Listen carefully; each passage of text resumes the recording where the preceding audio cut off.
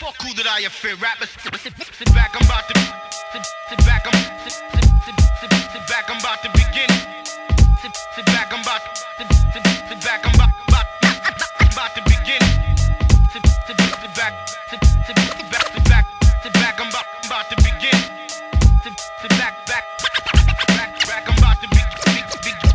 I drive up and down Harlem blocks, iced out watch, knots in my socks. Cops think I'm selling rocks, pulling me over to see if I'm drunk, but I'm sober. They wouldn't fuck with me if I drove a Nova. Listen, what's up, everyone? Welcome to another episode of Desolation Radio. It's me, your boy Dan Evans. I'm joined by the boy Nathan Cush. Hiya. And the boy Dr. Kieran Smith. Hello. And we're delighted to be joined by a very special guest today, all the way from New York City in the USA. Joined by Michael Higgins Jr. Michael is an organizer with the Brooklyn Anti-Gentrification Network, and we're delighted that he can be able to join us today. Hi, Mike. How's it going? Thanks for having me, Dan. No worries. So Mike's going to talk to us today basically about the Black Lives Matter protest that's happening stateside, and the various dynamics, I guess, that are coming to the fore with it. So firstly, Mike, what's it been like in New York? Yeah, it's been very, very interesting last 3 months. So let's start. Let's give a quick timeline of what's been happening here. So United States gets our first confirmed cases, believe kind of end of February. New York State gets its first confirmed case March 1st.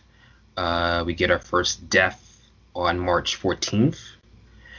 And then quickly there's kind of the shutdown. And so in kind of maybe in the midst of maybe a week and a half, we've had our schools shut down, particularly New York City schools.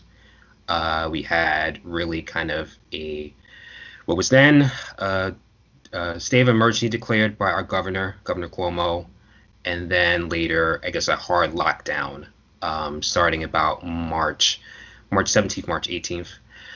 And so, things have kind of slowly opened back up, but, we're still very much still in lockdown outside of protests. So, I don't necessarily go outside if I don't need to. But granted, it's summer now, weather's nice, so people are slowly going outside these days. But it's definitely kind of a very weird moment to kind of be in the city. So New York City is the epicenter of coronavirus. It has been the epicenter of coronavirus in the last 3 months. Here in the city alone, we've gotten about 200,000 cases, about 17,000 deaths. And so, there's just been a huge kind of restructuring of society in just how do you work if you can't go outside? How do you kind of make sure that you keep food on your table, that you keep a roof over your head? And so there's kind of been ways in which kind of our state government and our city government has kind of helped facilitate that to a certain extent, not to the degree that I think a lot of us want to.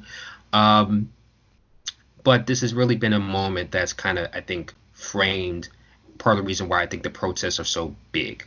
I think partially because folks have been kind of indoors now for weeks. There's, I think, much less distraction, whether that's, just the day-to-day of going outside and talking to friends and family, things like sports, things like, your work environment and your coworkers, if you don't necessarily have to share space with them. I think all those things have kind of contributed to this massive push for protests in the last kind of couple weeks specifically. And how is we spoke briefly before we started recording.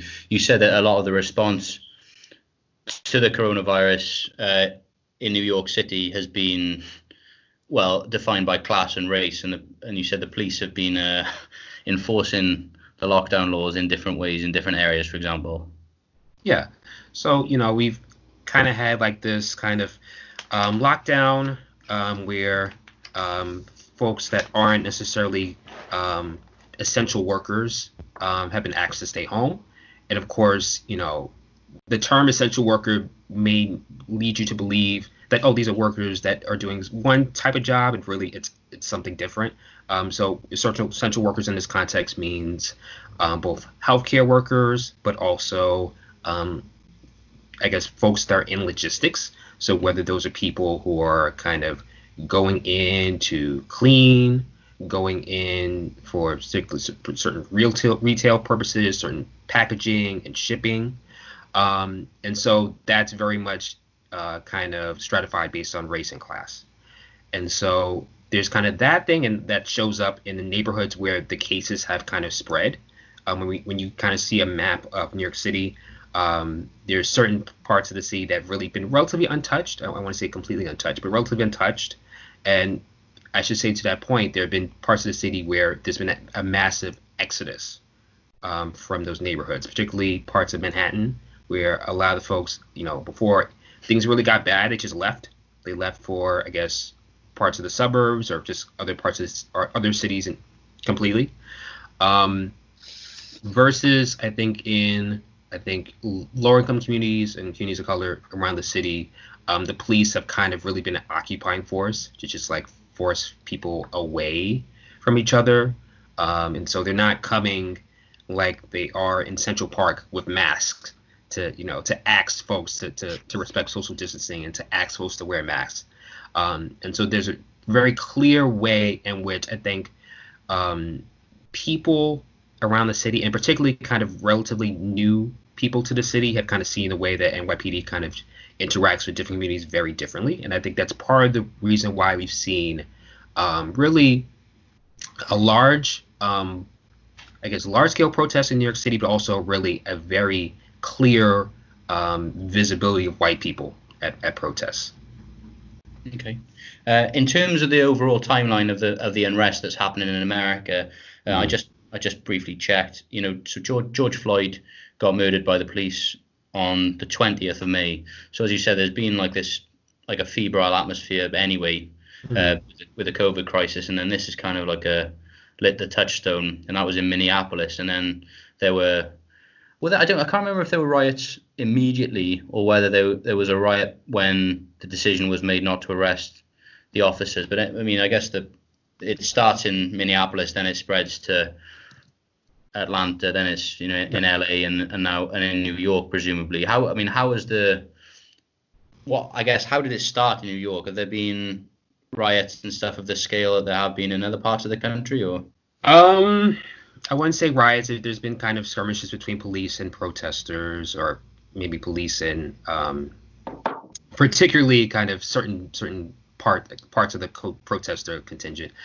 So let me walk back that a little bit. So before, I guess, really the video of George Floyd's death was made viral, there was also news about two other people who had been killed by police. One is Ahmaud Arbery, who was killed back in February, and his case didn't really become public knowledge until the beginning of May. Yeah. And then also the case of Breonna Taylor in Louisville. And so those two cases were also kind of, I think, really pushing kind of a real kind of tension around just like what's happening with police, and just really a clear lack of accountability. So in the case of Arbery, just like this man who was jogging, for which there's video of him being confronted with three men, two men, I guess, one with a rifle in his hand, and shot to death.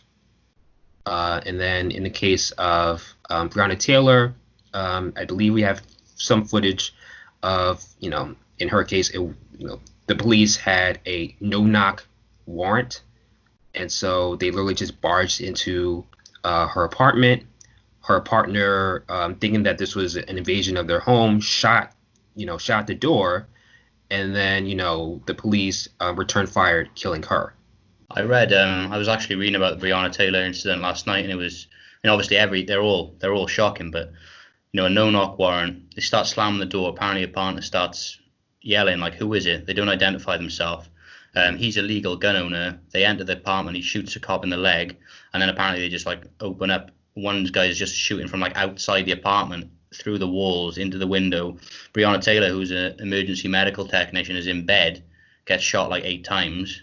It's just, and then the other one I read, it's just, obviously we're doing research for the episode, and it's just, we were just saying it's absolutely mind blowing the sheer amount. There's the case of Sean Reed, the guy who basically filmed his own death and on TikTok, and then the cop shot him, and then stands over him and says something like, "That's going to be a closed casket, homie," or something like that.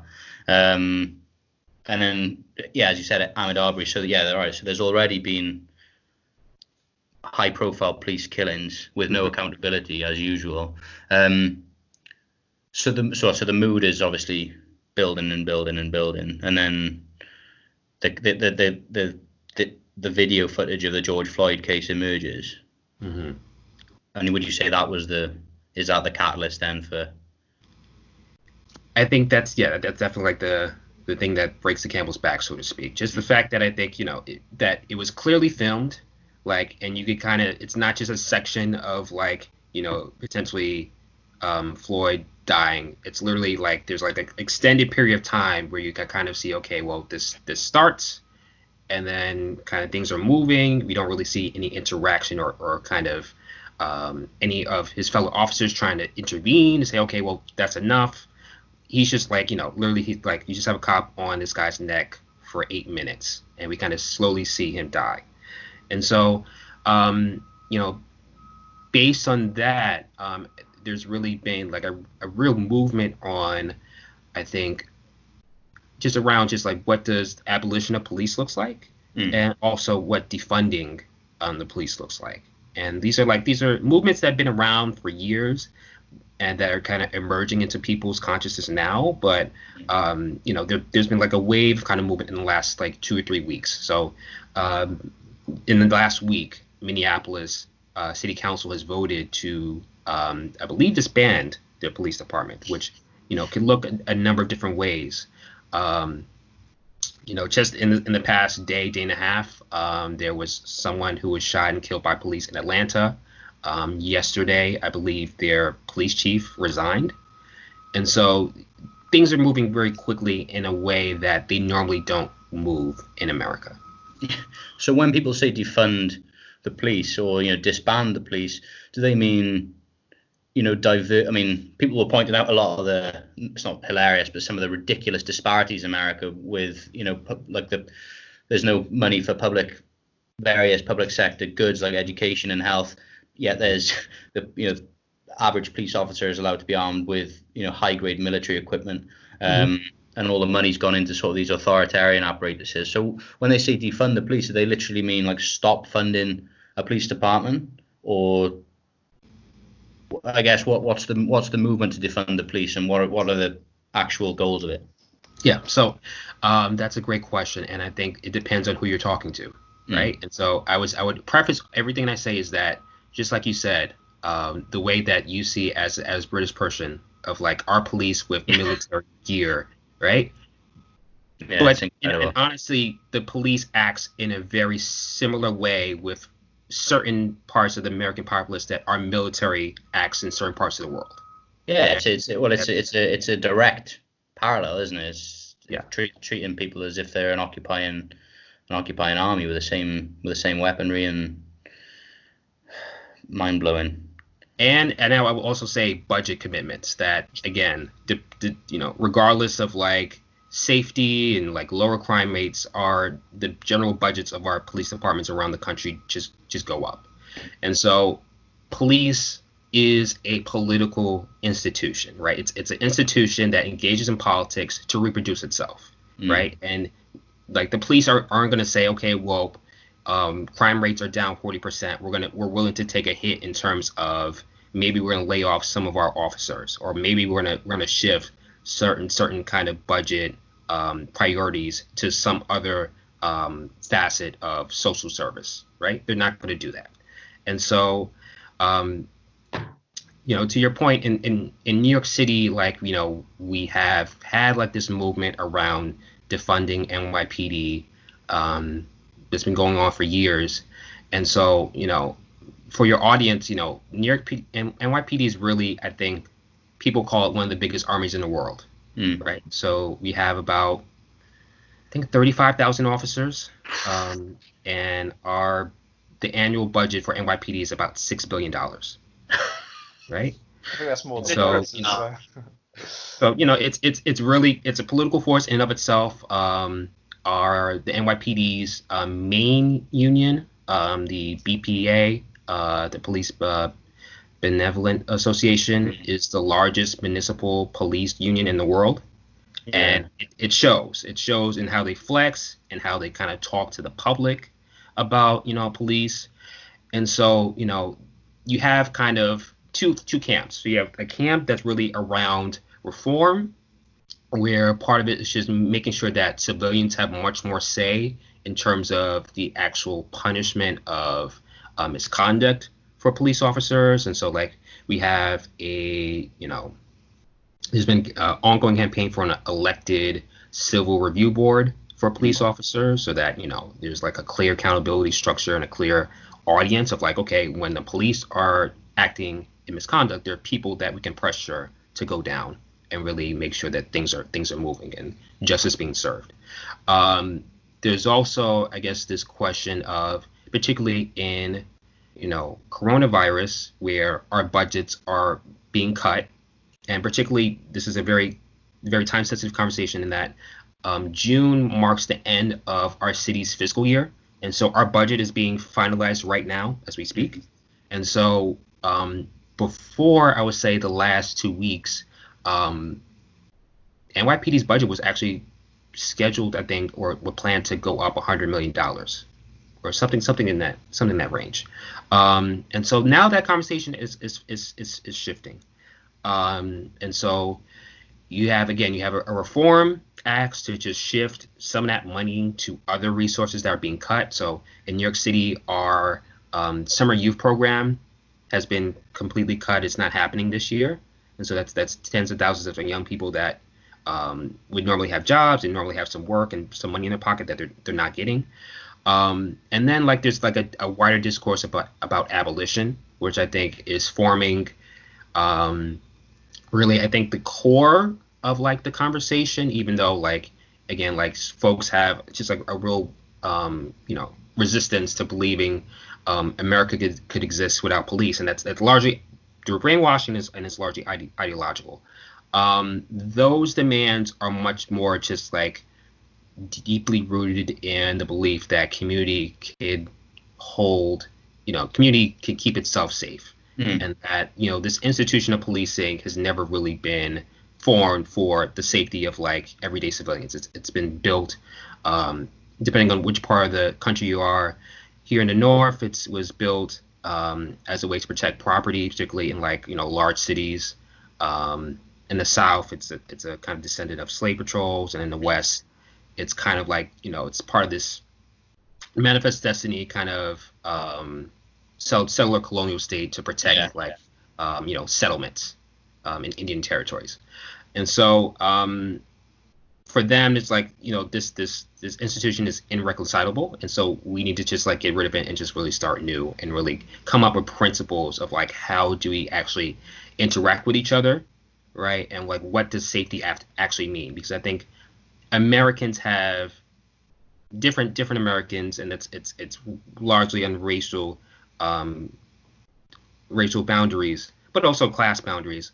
They have very different beliefs of what safety means, and again, that plays into gun culture, and plays into, I guess, trust in police. It plays into trust of general government, and these are all kind of conversations that are kind of being talked around, but not talked explicitly about.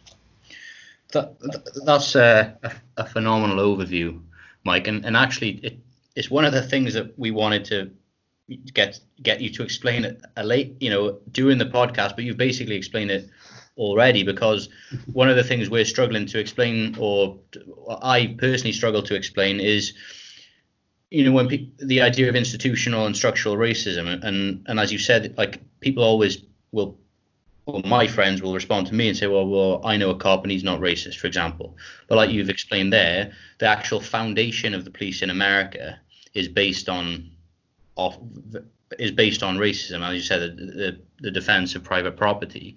And so that's what we mean when we say something is institutionally, culturally racist. And we'll talk a little bit about that later. I wanted to pick up on one of your points you just said there about the police almost as a political group in America, and that's something I've never noticed as much in the UK. I mean, I spent a lot of time in America, and I definitely do notice that, police unions, but also, as you said, almost they're kind of like a lobby group, Yes, absolutely. And they have political power in the way that I mean, obviously it does exist in the UK, but I wouldn't say it's really comparable.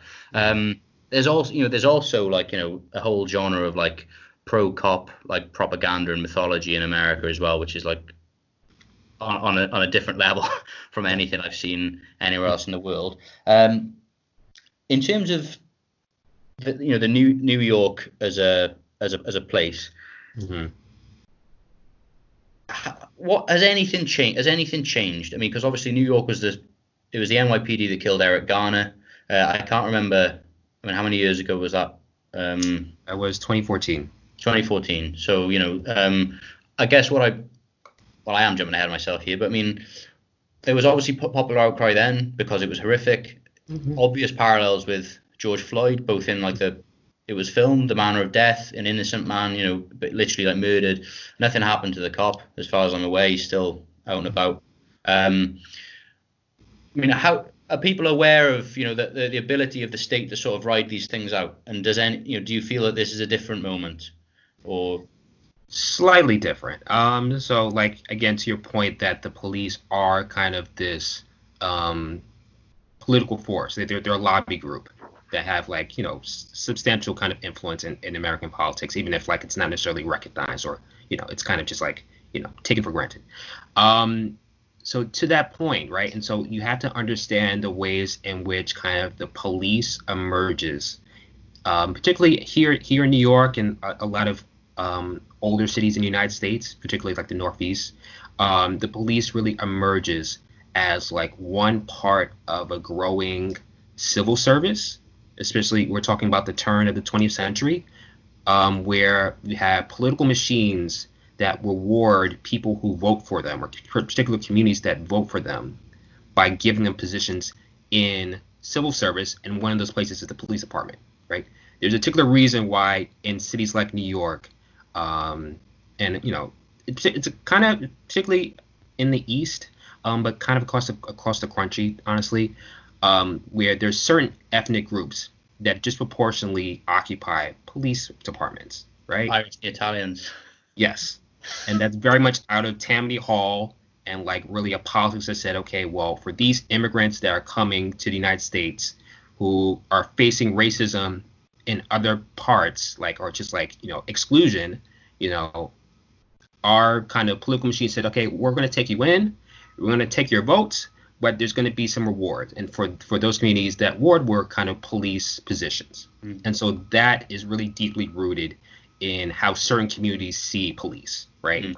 Police isn't just like a force that kind of is there to kind of, deter crime. It's also their cousins and uncles and brothers, right?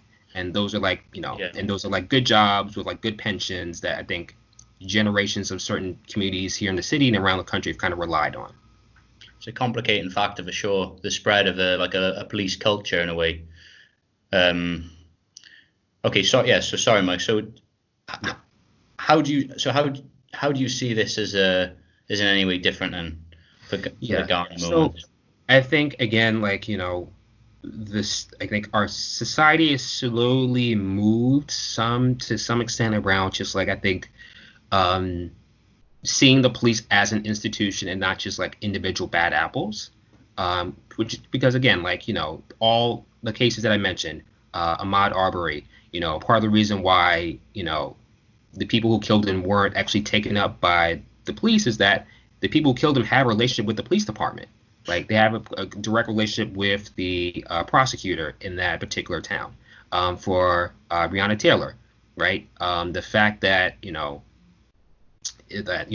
that the police were actually able to go to her door with a no-knock warrant was because some prosecutor, some judge that has relationship with the police department was able to sign off on that.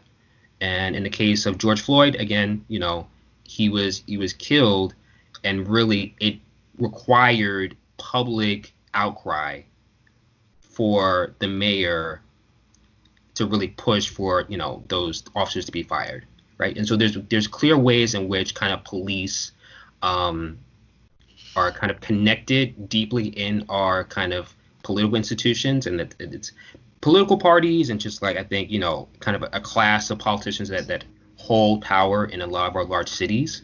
But it's also I think the ways in which honestly there's like really a deep brainwashing and the ways in which on the one hand there's like a deep American conservatism that wants to take up arms against potential tyranny, but that tyranny is rarely the police, right? And that's partially because like how that tyranny shows up and how those police show up depends on what community you're living in. And so there's a level of kind of nuance that police institutions know what I guess what levers not to poke or what not to do in which area. So I think there is I think we're definitely seeing kind of movement in terms of policy changes. Here in New York, there's been kind of a recent kind of push for additional accountability. We just passed a few different laws at the state level that required, one of which was called 50A, which basically meant that for certain civil servants, their personal records were confidential. So if there was a case against them, it couldn't actually be brought up and opened for actually like review. And so that got repealed last week. So like there's different conversations happening, but it's based on like long going work. And I think thankfully people are kind of seeing that, oh, okay, well, it's not individuals. We have to think much more concretely about like how are we really interacting with the police as civilians? Like, okay, like what accountability do we have as average voters, right? Who vote the people who appoint the police commissioner, right? Who's supposed to kind of be able to oversee like police as a structure of like, how do they interact with their communities? How are they trained? If they, if a police officer engages in misconduct, what was the process then? I think there's been a slow shift into kind of see that conversation a little bit more clearly. I mean, how would you see Cuomo reacting to it as an individual, though? I mean, I read something. I think it was an Onion headline drew attention to this story that I couldn't really believe it. Didn't like the NYPD like dox his relative or something like that, or like threaten someone close to him in some way? I mean, I believe that. Do you really see that this guy is being capable of instituting the kind of structural reforms that are necessary? I mean, he seems like a fairly pro-cop type of bloke. Yeah. So again, like it's important to remember that before he was elected governor, he was the state attorney general, which again, in that capacity, he has a relationship with police. His father was also governor, and so he comes from like a deeply rooted family in Democratic politics in New York State. And because of that, it's hard to look at if I mapped kind of like his like close knit network of like family and friends. I'm sure the police would be somewhere like relatively close in terms of like police officers or just like people who have kind of interactions with law enforcement. So it's not going to be him, but. We're a couple years away from our next governor election, and that could be something that we really kind of put to the forefront. But again, like it's not just about kind of individuals. So like case in point, our current attorney general is Letitia James, who was a city council member here in New York City, was the public advocate. And even her, she's, there's been kind of a case of a man, and his name is kind of failing me, who has been incarcerated for about, I want to say 25 to 30 years. And like he was in the process of being released partially around the coronavirus crisis. And she stopped that release. Right. And so there's kind of like a deep seated kind of politics around being tough on crime. That kind of pervades politics across the board. I wanted to speak about the political ramifications, and I guess, as you said, the institutional culture, political culture of the United States, and maybe like the Democratic Party. The way, as an outsider, obviously we've had pro BLM protests and counter protests in the UK and across Europe, but looking at like Instagram and things like that, I'd say that it seems to be two ways that the state in America is responding. The one is like the liberal, like capitalist side is trying to co-opt, the BLM movement. You've got these celebrities releasing these videos, taking responsibility and things like that. In a way, in the blackout things on Instagram, in a way, like I guess reminiscent of when Pepsi were doing that, did that advert, the last time around. That seems to be like one way, and then the other way, obviously, is Trump, like trying to stamp down on this in a typically authoritarian way. More racism, more militarism, private police forces, or whoever, like the amount of armed people that can be deployed on the streets of America in a short period of time is just mind blowing. And I guess you've written a really good blog on Medium about this, but I wanted to, how do you view the, like, not just the Democratic Party, but as you said, like progressive Black Democrats?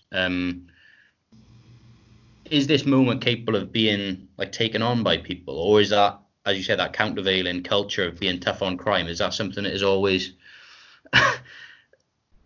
gonna make it fizzle out? You know what I mean? Yeah. So this is a very particularly interesting moment because obviously we're in the midst of a presidential election, which I feel like doesn't necessarily feel as important, but is important.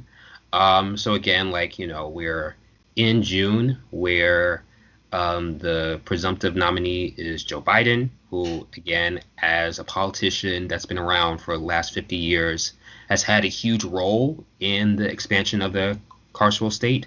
A huge role in, what the public's perception of, law and order looks like.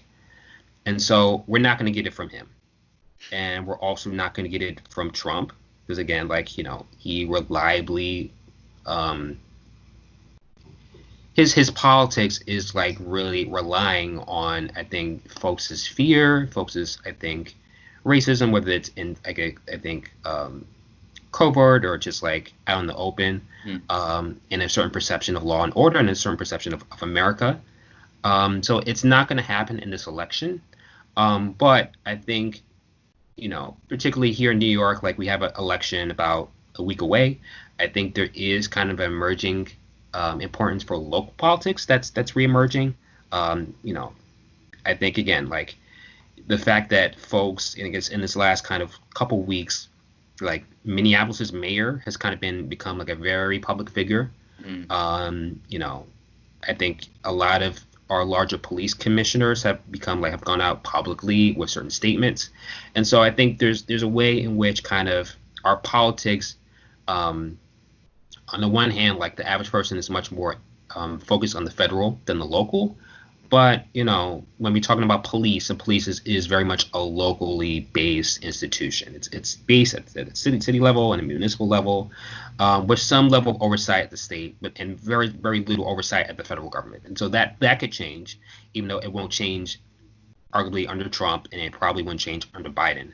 But again, I think there can be a renewed kind of focus about, okay, well, what's being done on the local government level, and also maybe a particular kind of change to really focus in and actually engage local politics as kind of that conversation is concerned. Yeah, I was you're saying about how things moved a lot more quickly this time with the Black Lives Matter movement compared to, and was it 2013, 2014? 2013, 2014. Do you feel that perhaps that's because there's more a stricter division? Because, in 2014, Obama was president, and, it was almost kind of lost in a liberalism in a sense. But now where you've almost got a white supremacist in the White House, so there's the division's a lot more clearer. So that's how people mark themselves as being against him. Yeah, I think the divisions are much more clearer, and again, it's clear in a way that folks can be against Trump and pro, I guess, this conversation for additional kind of police transparency and accountability. right? And so that I think that's helpful. But again, where would that go if Biden is elected and is then kind of, I guess, the person who's really has to kind of make a stance publicly about, okay, like, our Department of Justice will take a role in making sure that, police killings are actually tracked, which right now I don't think they are at a federal level, at least not consistently. Will they take a role to really kind of really enforce or really look back at previous reports? So, like, in 2014, Mike Brown was killed in Ferguson. And so the DOJ actually came out with a report in 2015 around just like the way that Ferguson Police Department functioned in kind of going after largely Black lower income residents for different like tickets as a way to fund the department. And so, like, how do you kind of actually make sure that those kind of reports don't just sit there? That, okay, like, there's been work done to really look at the ways in which kind of certain police departments kind of prey on civilians. But there now has to be kind of a real political will to kind of push the conversation further. What about, I mean, I guess this is maybe a bit going off the topic slightly, but I mean, obviously Biden, or certainly the reports that we get, is that Biden, because of his association with Obama, is apparently wildly popular amongst the Black electorate. I mean, is that still the case? And do you see it changing in light of what's happening, with BLM and yeah? Are people aware of Biden's role? Biden's role in, as you said, the expansion of the carceral state. Mm-hmm. So I would say that views among Black voters is clearly cut based on generation. So my mother's generation, Biden would be okay. Like, okay, well, he was Obama's VP. I'll go with him. I think people my age are not really all that fond to Biden. And I think it's partially because, just seeing the ways in which kind of the Obama kind of period really didn't lead to, I think, kind of the type of changes that I think people my age wanted. And so, like, I actually, the first time I wasn't actually able to even vote for Obama because I wasn't 18 yet. And so now that, I'm almost 30, I can kind of see, okay, well, there are certain things that were really left on the table. And while we could kind of say that his two presidential terms was kind of fraught with like really fighting like constant racist attacks and like, fighting like a Republican Party that didn't really want to do anything for him. There are often certain ways that Obama really kind of took his platform and instead of really empowering and giving, I think, Black communities kind of a voice or like really respect, he really gave us condescension and he took us for granted. Like the Flint episode. Yeah. And so, I think Biden, I don't see Biden really any different in that regard. I think as well, especially when he was saying that you shouldn't shoot protesters in their, was it either in the face or in the body? You should shoot them in the leg, as if that's like some kind of, progressive stance.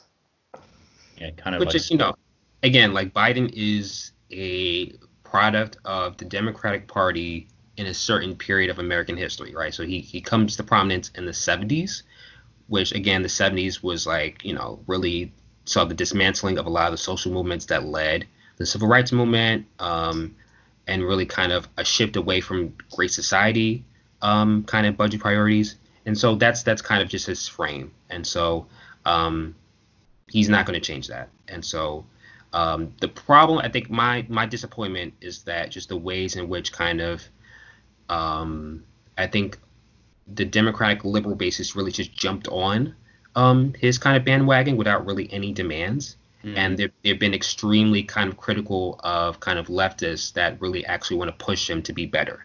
And so, like, it's often this conversation of, it was first Bernie or bust. And, for all intended purposes, Bernie has busted.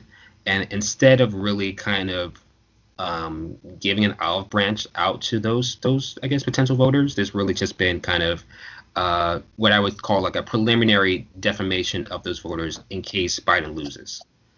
Yeah, And honestly, I don't know if he wins. I'm not sure if he wins. I can't see him winning personally. I mean, it looks like he's ahead in the polls, but again, So is Hillary. Yeah. Do you think if Sanders hadn't gone bust, there'd be much more of a different conversation happening now with him in the run up to the election? I think definitely, there'd be different conversations, particularly, in this moment of coronavirus. I think there'd be like a very solid conversation about, a public, Medicare for all or some other public option for healthcare. I think there would be a different response to, I think it's the protests. And, again, like Sanders has some experience with social movements, so I would hope that he would be a little bit more responsive and respectful of what's happening. But again, like, for the most part, Bernie's kind of just said, okay, well, we need to make sure that Trump gets voted out. And so with that, the space to really be critical closes. Same happened with Hillary, didn't it? He kind of started doing work for her in the first Trump-Hillary election.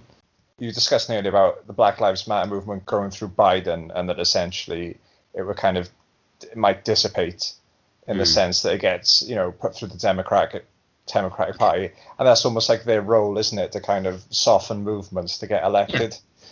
Yes, absolutely. And so, like, we've seen this before. Like, this happened in, I guess, the 70s, where I think a lot of the leaders of those social movements were kind of given this choice to either join the party and really engage in mainstream politics or just kind of stay outside.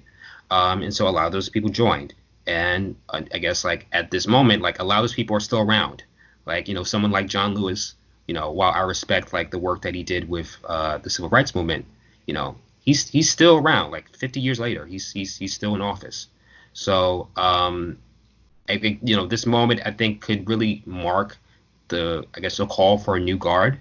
And I think that's kind of been underwriting a lot of politics quietly. I think the opposition to someone like Nancy Pelosi, who, again, she's almost 80, and she's been, I guess, in Democratic Party politics for 40 years. And so, like, okay, well, when are these people going to step aside and allow a different generation with different politics to step in? The two-party system in America as well as in the UK, it's hard to overstate how much of a dampener that puts on any radical politics. I mean, talking about the way that it's playing out in the UK, I was wondering what the perception. I mean, obviously, the movement in the US has really ignited these protests across the West, really, and the UK and Europe in particular. I really wouldn't have seen these protests igniting in the UK in the way they had without what's happened in the US. So I was wondering what the perception is in the US about the way that it's sort of played out across the West, really. Yeah. I guess, unfortunately, Americans aren't necessarily all that good at being outward facing. But I have kind of taken some real kind of note what's happened, particularly in Britain. So definitely took note of the statue of Edward Colston being put into the Bristol Harbor, which is great. Yeah. But I would say in general, I think there is kind of a willingness for communities, I think particularly Black communities in Europe, to kind of see themselves through us. Even if things don't necessarily look the same way or function the same way. So I'm familiar with, I guess the case of Mark Duggan, right? And so I'm familiar with the ways in which kind of victims have their character defamed, and I feel like he's a really clear example in a British context. Yeah. But there are, I think, other ways in which, again, I think, the American police are very, very brutal because, like, we exist in a settler colonial context that Britain doesn't. Again, like, America has had chattel slavery. Britain is just like a metropole for which I think that slavery was kind of enabled, right? And so, I think there is kind of a use to kind of just sometimes look out and see, what do other countries have in terms of responding to us. because we do very much live in a bubble, right? Mm. Fortunately, I think across Europe, there's kind of particularly in Black communities, they're kind of looking at us because we're much more visible. There's many more of us here in the United States than there are in their countries, but not necessarily kind of like a rigor to like, okay, well, this is alike. These are things that we can learn from them, but these aren't, and so we're gonna have to kind of come up with like our own real kind of responses and models to kind of deal with these questions. I actually think that much of the analysis that comes out of America, particularly Black American academics, is light years ahead of anywhere else in the world. Probably because, as you said, how intense and different and the situation is in America. But things like as you said, the idea of the carceral state, the idea of understanding institutional racism. You've written previously about like things like redlining in cities. These are things that like obviously they're more intensified in America because they were more open. Because the state there is more more entwined with like racial superiority than it is maybe in other states. Although it obviously exists in the UK, but it's a whole other level in America. But I think these things are. They're concepts that are really, really useful, because if you obviously look at statistics in the UK, obviously it's not as outrageous as it is in America, but obviously like people of color are far more likely to be incarcerated, to have longer sentences. So I was wondering like if you could just almost as a way of returning to our brief discussion on institutional racism, the way you described the history of the police, if you would talk just a bit briefly about maybe the carceral state, but also, how the city in America and urban areas are being created, and the role of race in creating them. Yeah. So I think you have to go back about a century to really, I think, a few different things. So on the one hand, you have kind of influx of Black Americans into particularly both northern and southern cities, and later in the West. And how that was managed through a number of different kind of institutions. First, it was kind of the police, and just like there's a clear role in like letting folks know that you're not welcome in certain places. Second, it's really our kind of housing market, and just like there were kind of laws passed early on that kind of enabled racial segregation. And would enable kind of the inclusion of like really finance in that, saying that, okay, well, not only may you have like a restrictive covenant for your home saying that if you're a white person that owns this home, you can't sell to a Black person. You also have, I guess, the use of the federal government through the FHA to kind of create the system of redlining where we'll give banks money or will support mortgages that they kind of give potential homeowners. And that money will be given out based on the racial demographics of the communities where those homes are, right?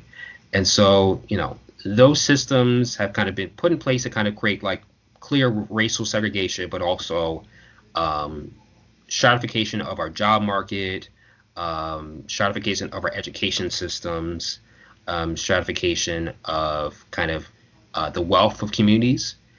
And like for the most part, we've gotten things passed. Like again, like you have the I guess the Fair Housing Act. We have Civil Rights Act. But it's not just like it's not just about passing laws if no one wants to enforce them, right? And then there is really also, I think, a politics that really kind of is extremely resistant to Black self-determination and to a lesser extent determination of like different immigrant communities and like communities of color generally, but particularly kind of Black communities where, again, we kind of see this group of people as kind of outside, I think, the conventional frames of citizenship. Like, if you're a citizen, on the one hand, it comes with certain responsibilities. You vote, you serve in the military if necessary. But instead, like for these communities, like there's really disinvestment. It's or rather seeing these communities as kind of pots of resources that should be just allocated elsewhere. And so that's really, I think, how institutionalized racism works. And like, I'm very particular that, there's institutionalized racisms, it's plural, right?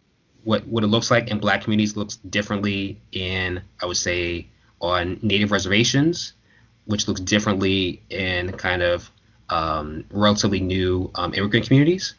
But there's certain types of logic that kind of apply across the board. And so really the resistance of self-determination and for communities to be able to choose how they want to be policed, choose how they want to be kept safe, choose how they allocate resources to their schools or education systems, how they engage in the economy. These are all kind of things that really kind of shape institutionalized racism in the United States today. We haven't even spoken about voter suppression. That's like something that is like always in a whole other episode, and obviously, the carceral state is a whole other episode. I'm sure most people have seen it now on UK Netflix, but the film The 13th is a good overview of the prison system in the US and how it discriminates against Black Americans. There's Michelle Alexander's book as well, isn't The New Jim Crow, which is really good. Is there anything that you lads want to add now? Or Mike, if there's anything that you wanted to add about, I guess, BLM, how you see the movement going, what it needs to do, or... Yeah. So just like really quickly, in case unless you guys don't want to chime in, I think there's been really a misconception of what BLM is. I think there's been, and it's similar to something like Antifa, where people think like there's just an Antifa organization that organizes all their different protests. There's like a big membership party, and everyone has a card. It's George Soros, isn't it? Yeah. So like, in actuality, BLM is kind of like this, fairly decentralized movement. There is like a organization known as the Movement for Black Lives, that there's literally now probably dozens if not hundreds of different BLM groups that have different politics. Some are much more reform, some are more kind of radical. And so I think there is a clear need to really frame, I guess, the importance of social movements like BLM, because I don't think we really have this moment where we're really talking about defunding police departments around the country without it. I think there's also really a way in which, again, I think the perception of the protester is also changing. Again, the protester in American culture is on the one hand, it could be this anarchist, this black bloc person that's violent for no reason, and there's no kind of tact to what their actions are. And then you also have a hippie where they're super peaceful, but just politically ineffective because they're not really willing to kind of confront power. And so I think that perception is also changing, and I think it's a good thing because honestly, I think for my generation, I think movements like BLM have kind of replaced an anti-war movement. We don't have an anti-war movement in my generation, even though we still have troops in Afghanistan. We still have troops in Iraq. We have troops around the world, but really there is just really no real kind of will to kind of just protest the expanding role of our military. And so this is kind of a way to talk about a lot of the kind of ways that our military acts abroad, but just in a very local context. Again, police departments occupy neighborhoods in cities around the country the way that our military occupies countries. And again, our media doesn't really cover, doesn't give justice to the ways in which our military acts. And so if you're not really kind of trying to follow it, I guess, however you can, I think this moment is a really kind of good way to kind of peel out just the way militaries work, and just again, the military as a institution and not just individual soldiers, and also just the politics that is very often extremely resistant to really call the military and the police for what they are. Right? Like our United States military is not out there to kind of maintain freedom or whatever kind of nationalism that I think many people in this country believe, and neither are the police. So BLM could hopefully be a harbinger of, as you said, a widespread discussion about a number of social issues. And there were a couple of statistics that came out recently. Basically, I mean, I don't know how accurate they were, but it suggested that there was a relatively high level of support for all forms of the protest, including destruction of property, which is great to see, to be honest, because hopefully people can put it in perspective. People have finally got a sense of perspective about things. Lads, any other questions for Mike or issues? I was gonna say, just then about you mentioned the mainstream media and how, obviously it doesn't really tell the full story compared to, like Twitter and social media, where you actually see like these images of horrific police brutality, and to the extent that they don't care that they're being like filmed, and and in some instances as well that when news outlets have been covering the protests, they've been attacked themselves. I'm just wondering, I mean, to the point now, it's almost like they're completely beyond accountability, isn't it? I think it's the fact that I think they feel like they're beyond accountability, and I think there's also, again, I wouldn't call Trump a fascist, but his politics lead you down that road, and part of that road is really attacking journalists who don't toe the line, right? And so again, I've been very keen to see that the police have just gone up and arrested, journalists, regardless of whether they have their press passes. It doesn't necessarily matter. They're the police are very kind of aware of where journalists are and where press are. And so, again, I think that's a shift in this moment where I think in previous times, often mainstream media acted as kind of like an arm of the police, where again, our mainstream press repeated what the police said without any level of criticism. And I think that might be changing, but we have to push for that. To an extent, I guess it's a benefit of modern technology that people are able to just record some of the things that would never have been able to have been disseminated amongst the population or believed. Or believed. Yes, that never happened. Now you can just film it. I guess you had the rare case in the 90s, with was it Rodney King and the LA riots, and Rodney King. Yeah. I mean, I guess one of the things that struck me. I mean, I guess from a political theory, if the state wants to be hegemonic or secure, you meant to give concessions to people and be a bit smart. But what struck me about these protests is that one, the police are just openly arresting journalists whilst they're being filmed. Those cops, was it in Buffalo, where they just pushed over the 75-year-old man and nearly killed him, and then they resigned in protest after someone was suspended. It's almost like they've gone so far and they've been so brazen that, I said, even in a state like America, where the media has been an arm of the state, and even when people are as you said, essentially conditioned to trust authority in the media, they've just pushed and they've got to this stage now where I would say even people who are, as you said, intuitively would trust the police can see things it's just insane abuses of power happening over and over and over. And so maybe we hope it's a new. Hopefully, there's got to be, there should be a moment for people where the scales fall off people's eyes and they see, actually, this is terrible. But I guess the challenge now is to how do we build on it without it fizzling out. In terms of BLM as a movement, what demands would, obviously, that you said there's defunding the police, there's calling for things like civilian review units. Mm-hmm. Is there anything that you would want to, as an individual, want to call for or press for? Yeah. So again, and I think the people that really kind of constructed the BLM movement have been very kind of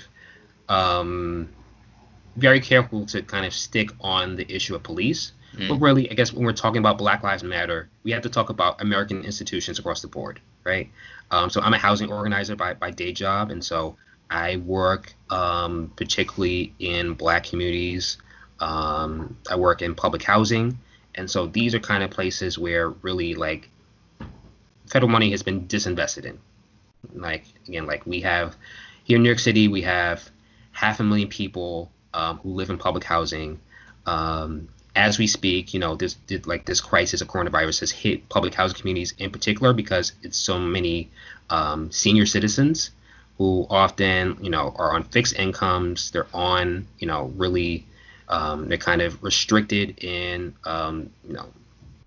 just to their apartments. And unfortunately, in this crisis, there have been about probably maybe 1,000 people in public housing that have died. And so, all that while, there's a $40 billion budget deficit in terms of capital needs.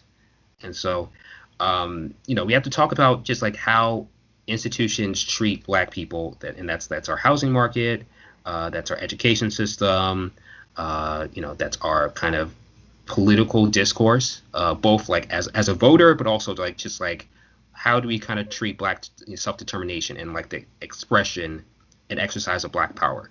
And so that's a conversation that I'm trying to have more about. Just like, again, like, yes, we want the police to not crack us upside the heads, but if our conversation of what Black lives mean is only about police, then we're missing the point. Brilliant. Right, are there any more questions, lads? I think that's been pretty amazing. Yeah, that's incredible. Mike, we have like a little tradition after every podcast. We ask the guests if they want to give anyone a shout out or if they want to start like a beef with anyone. So if you want to say hello to or to criticize or whatever. I try not to start beefs. If we're trying to if we're in the world of starting social movements, you try to stay friends. Try to be nice. I do want to give a shout out to a few different groups in this moment that have really kind of, I think, helped in my political education that I think, in this moment aren't necessarily getting the donations that I think they deserve. One group is called Picture the Homeless. They are a group that's been doing work around, I guess, street homeless people, and particularly in this crisis, before, I guess, like, particularly in March and April, our subway system actually shut down for the first time ever. And so those folks were pushed off of trains where, they were kind of heated and like, they had like somewhere to sleep. And like, some, I guess, like there's been a movement by, I guess, some organizations that actually pay for hotel rooms. But, there's still a lot of work to make sure that homeless people here in New York City are treated with respect. And so if folks want to learn more about that work, definitely follow Picture the Homeless, PTHNY. I would also like to give a shout out to the Shut It Down NYC crew, who has done work of really like direct action and political education around the victims of police violence here in New York City for the last 5 years. Essentially, I think they started right after Eric Garner's death. And for the most part, they've had relatively consistent protests and kind of demos every Monday since then. Like, rain or shine, snow, they've been out in the street. So I would say definitely follow them and support them if you can. Fantastic. Thanks so much. Nathan, Kieran, any shout outs? Shout out to all the protesters, Black Lives Matter. Beefs, I guess, with all cops, ever. Yeah. Fictional ones, real ones yet to be born. I'm actually wearing an all ACAB t-shirt at the moment as well. I didn't realize. So it's very fair. I'm actually wearing a shirt too, but you can't actually see it. Let me actually see if I could. Class. Nice. So it says Brooklyn's not for sale. I've got ACAB in pink. There you go. So, Kieran, any shout outs, mate? Just beefs with all the fascists that descended on London yesterday. Yeah. Oh, shout out to the Wrexham boys. Shout out to the Wrexham boys who went and beat them all up. Yeah, that was good. Shout out to Ted Jackson for, I guess, introducing us to Mike. So thanks very much. It's actually the anniversary of the Grenfell Tower disaster today. So we wanted to sort of dedicate this pod not just to the victims of Grenfell, but obviously all the victims of police brutality in America, because it's just unbelievable. And shout outs to everyone involved in BLM. Keep it going. So thanks very much for listening, guys. Don't forget to follow us on Twitter at Desolation Wales, and more importantly, subscribe to our Patreon. But yeah, thanks for listening. We'll chat to you all soon. All right. Cheers. Thank you. You have the emergence in human society of this thing that's called the state. What is the state? The state is this organized bureaucracy. It is the police department. It is the Army, the Navy. It is the prison system, the courts, and what have you. This is the state. It is a repressive organization. But the state, and well, you got to have the police, because if there were no police, look at what you'd be doing to yourselves. You'd be killing each other if there were no police. But the reality is, the police become necessary in human society only at that juncture in human society where it is split between those who have and those who ain't got. I throw a Molotov cocktail at the precinct. You know how we think. Organize the hood under our Ching banners. Red, black, and green instead of gang bandanas. FBI spying on us through the radio antennas. And I'm hitting cameras in the street like watching society. With no respect for the people's right to privacy. I take a slug for the cause like Huey P. While all you fake niggas try to copy Master P. I wanna be free to live, able to have what I need to live. Bring the power back to the street where the people live. We sick of working for crumbs and filling up the prisons. Dying over money and relying on religion for help. We do for self like ants in a colony. Organize the wealth into a socialist economy. A way of life based off the common needs. And all my comrades is ready, we just spreading the seed. The average black male live a third of his life in a jail cell. Cause the world is controlled by the white male. And the people don't never get justice. And the women don't never get respected. And the problems don't never get solved. And the jobs don't never pay enough. So the rent always be late. Can you relate? We living in a no more bondage, no more political monsters, no more secret space launches. Government departments started it in the projects. Material objects, thousands up in the closets. Could have been invested in the future for my comrades. Battle contacts, primitive weapons out in combat. Many never come back. Pretty niggas be running with gas. Rather get shot in they back than